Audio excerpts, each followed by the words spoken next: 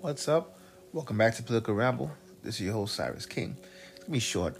Um, I'm gonna talk about give my thoughts of what's happening in France, and it's not really much to give. French president, wants to Macron wanted to increase the retirement age from 62 to 64. Shit to Americans. To Americans working at fucking 70 years old and shit, right? We were like, what? But he wanted to do that, and it caused outrage. Outrage that it's had protests. I mean, the French have a reputation in protesting, so, it's not something that's new to France per se. But in with all the other stuff going on in the world, it's an interesting dynamic, right? Because, for instance, when Macron also when he went to China, I think it was China, right? And he had a meeting with China. I don't know if he went to China. He had a meeting with the Chinese prime minister or Chinese president, right? And he's basically wasn't as anti-Chinese, and hence wasn't as anti-Chinese. It wasn't as anti-Russian as his Western counterparts wanted him to be, right? And that shocked people, right? And in a sense, because in the West right now, it's very anti-Russia, right? In a sense, right? I mean, the whole Ukraine versus Russia stuff is really the West versus Russia, or America really versus Russia, and America is basically just fighting a proxy war, right? In that, so in a sense, it's kind of one of those things where when your country it's going through what they're going through with the protests. I mean, think about it. The protesters, when Macron went to, I believe he was giving a speech. I believe it was in a school. The power went out, right? And they said that was from the protests. In terms of the people, the electrical workers said we're not doing our jobs, right? And you would never see that in America. Never. Imagine any president in a fucking giving a speech and the electricity goes out and they were like, oh yeah, that's them protesting. That would never be able to be taken. That would never be allowed to happen here. And even if it did, I shouldn't say it would never be allowed to happen, but because there's no real left movement here, because the right will never do that.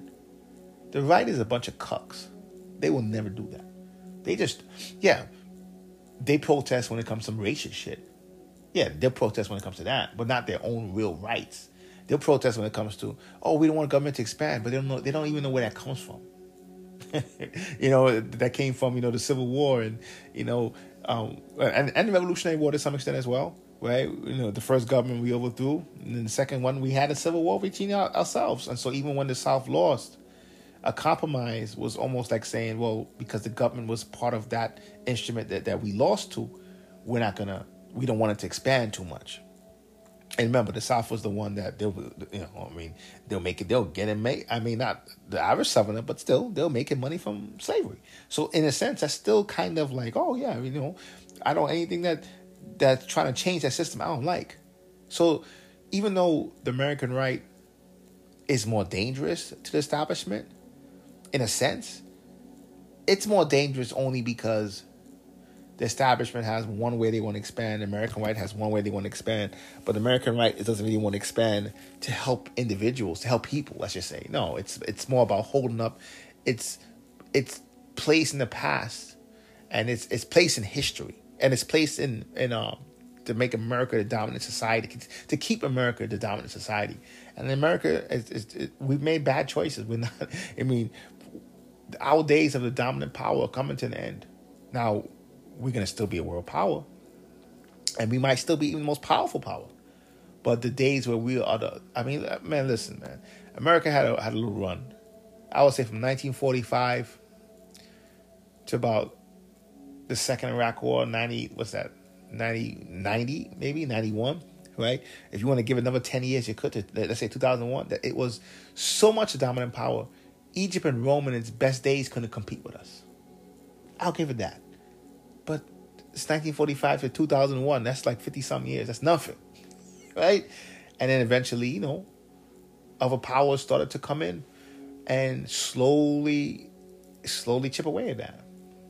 And people can't handle it. And, it's one of those things where when you relate this to France, I mean, France is kind of, France is different. They were an empire and they kind of fell.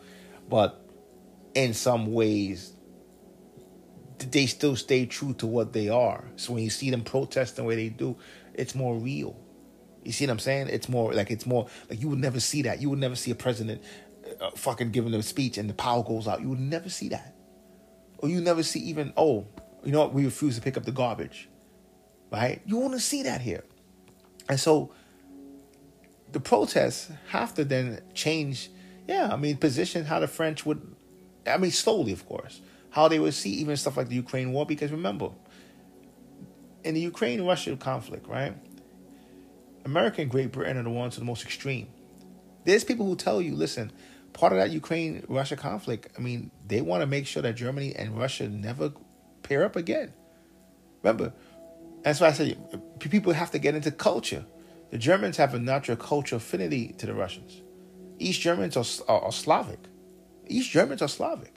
May not be West Germans, but if East Germans are Slavic, even if you're in West Germany and not, you still have a lot of cultural ties. I could say that from even traveling to Eastern Europe. The two languages, everyone, it's going to be Russia first, and after that, it's usually German. Oh, God, it goes Russia, German, then English. When you hear somebody what's the three languages you got to learn? It's those three. So, remember, German military had just came back online now. Germany has by far a better economy than even England and France, right? So the only thing that's holding them back from being a power again is the military, because we beat them, and they're slowly starting to reintegrate their military again. So in a sense, and also Germany was the most dependent on Russia energy. So there's a lot of natural ties with Russia that some of the other powers in Europe did not like or didn't want. So they want to make sure and force Germany to stay in Europe, stay in NATO, not that they were ever going to leave NATO, but even economically, right? And so if you want us to break down Western Europe, the Germans will be most naturally pro-Russia. The British will be the most anti-Russia because they're America's pawns. And then who's the one in the middle? The French. So that's why the French was, even when the war began, the French was picked to be the good guy, bad guy cop, right, when they deal with Russia. So so in a sense, politics in France is extremely important to pay attention to when you deal with the pulse of the global world, because even as a leftist, if you're a person who's into the left, like most people who are leftists, for real, have read many works of French intellectuals and even pay attention to French intellectuals in the present. Because intellectuals in France are kind of like celebs in that sense. So when you see the protests going on to American leftists, if they're real, not the progressives. Progressives is not real. if they're real, they get inspiration from that. So it's very important to keep track of what's going on there. So I kind of wanted to, speak on that a little bit. And, Anchor is now absorbed by Spotify, and this whole new setup, I got to get used to it. It kind of sucks. Out of all 5 or 6 podcasts I do, Political Ramble is the only one I don't own, right? So I was like, when I look at this, I was like, oh man, I might have to absorb it. Might have to pay a little bread and absorb it into my other podcasts where I own that. So, Siris King. Till next time. Peace.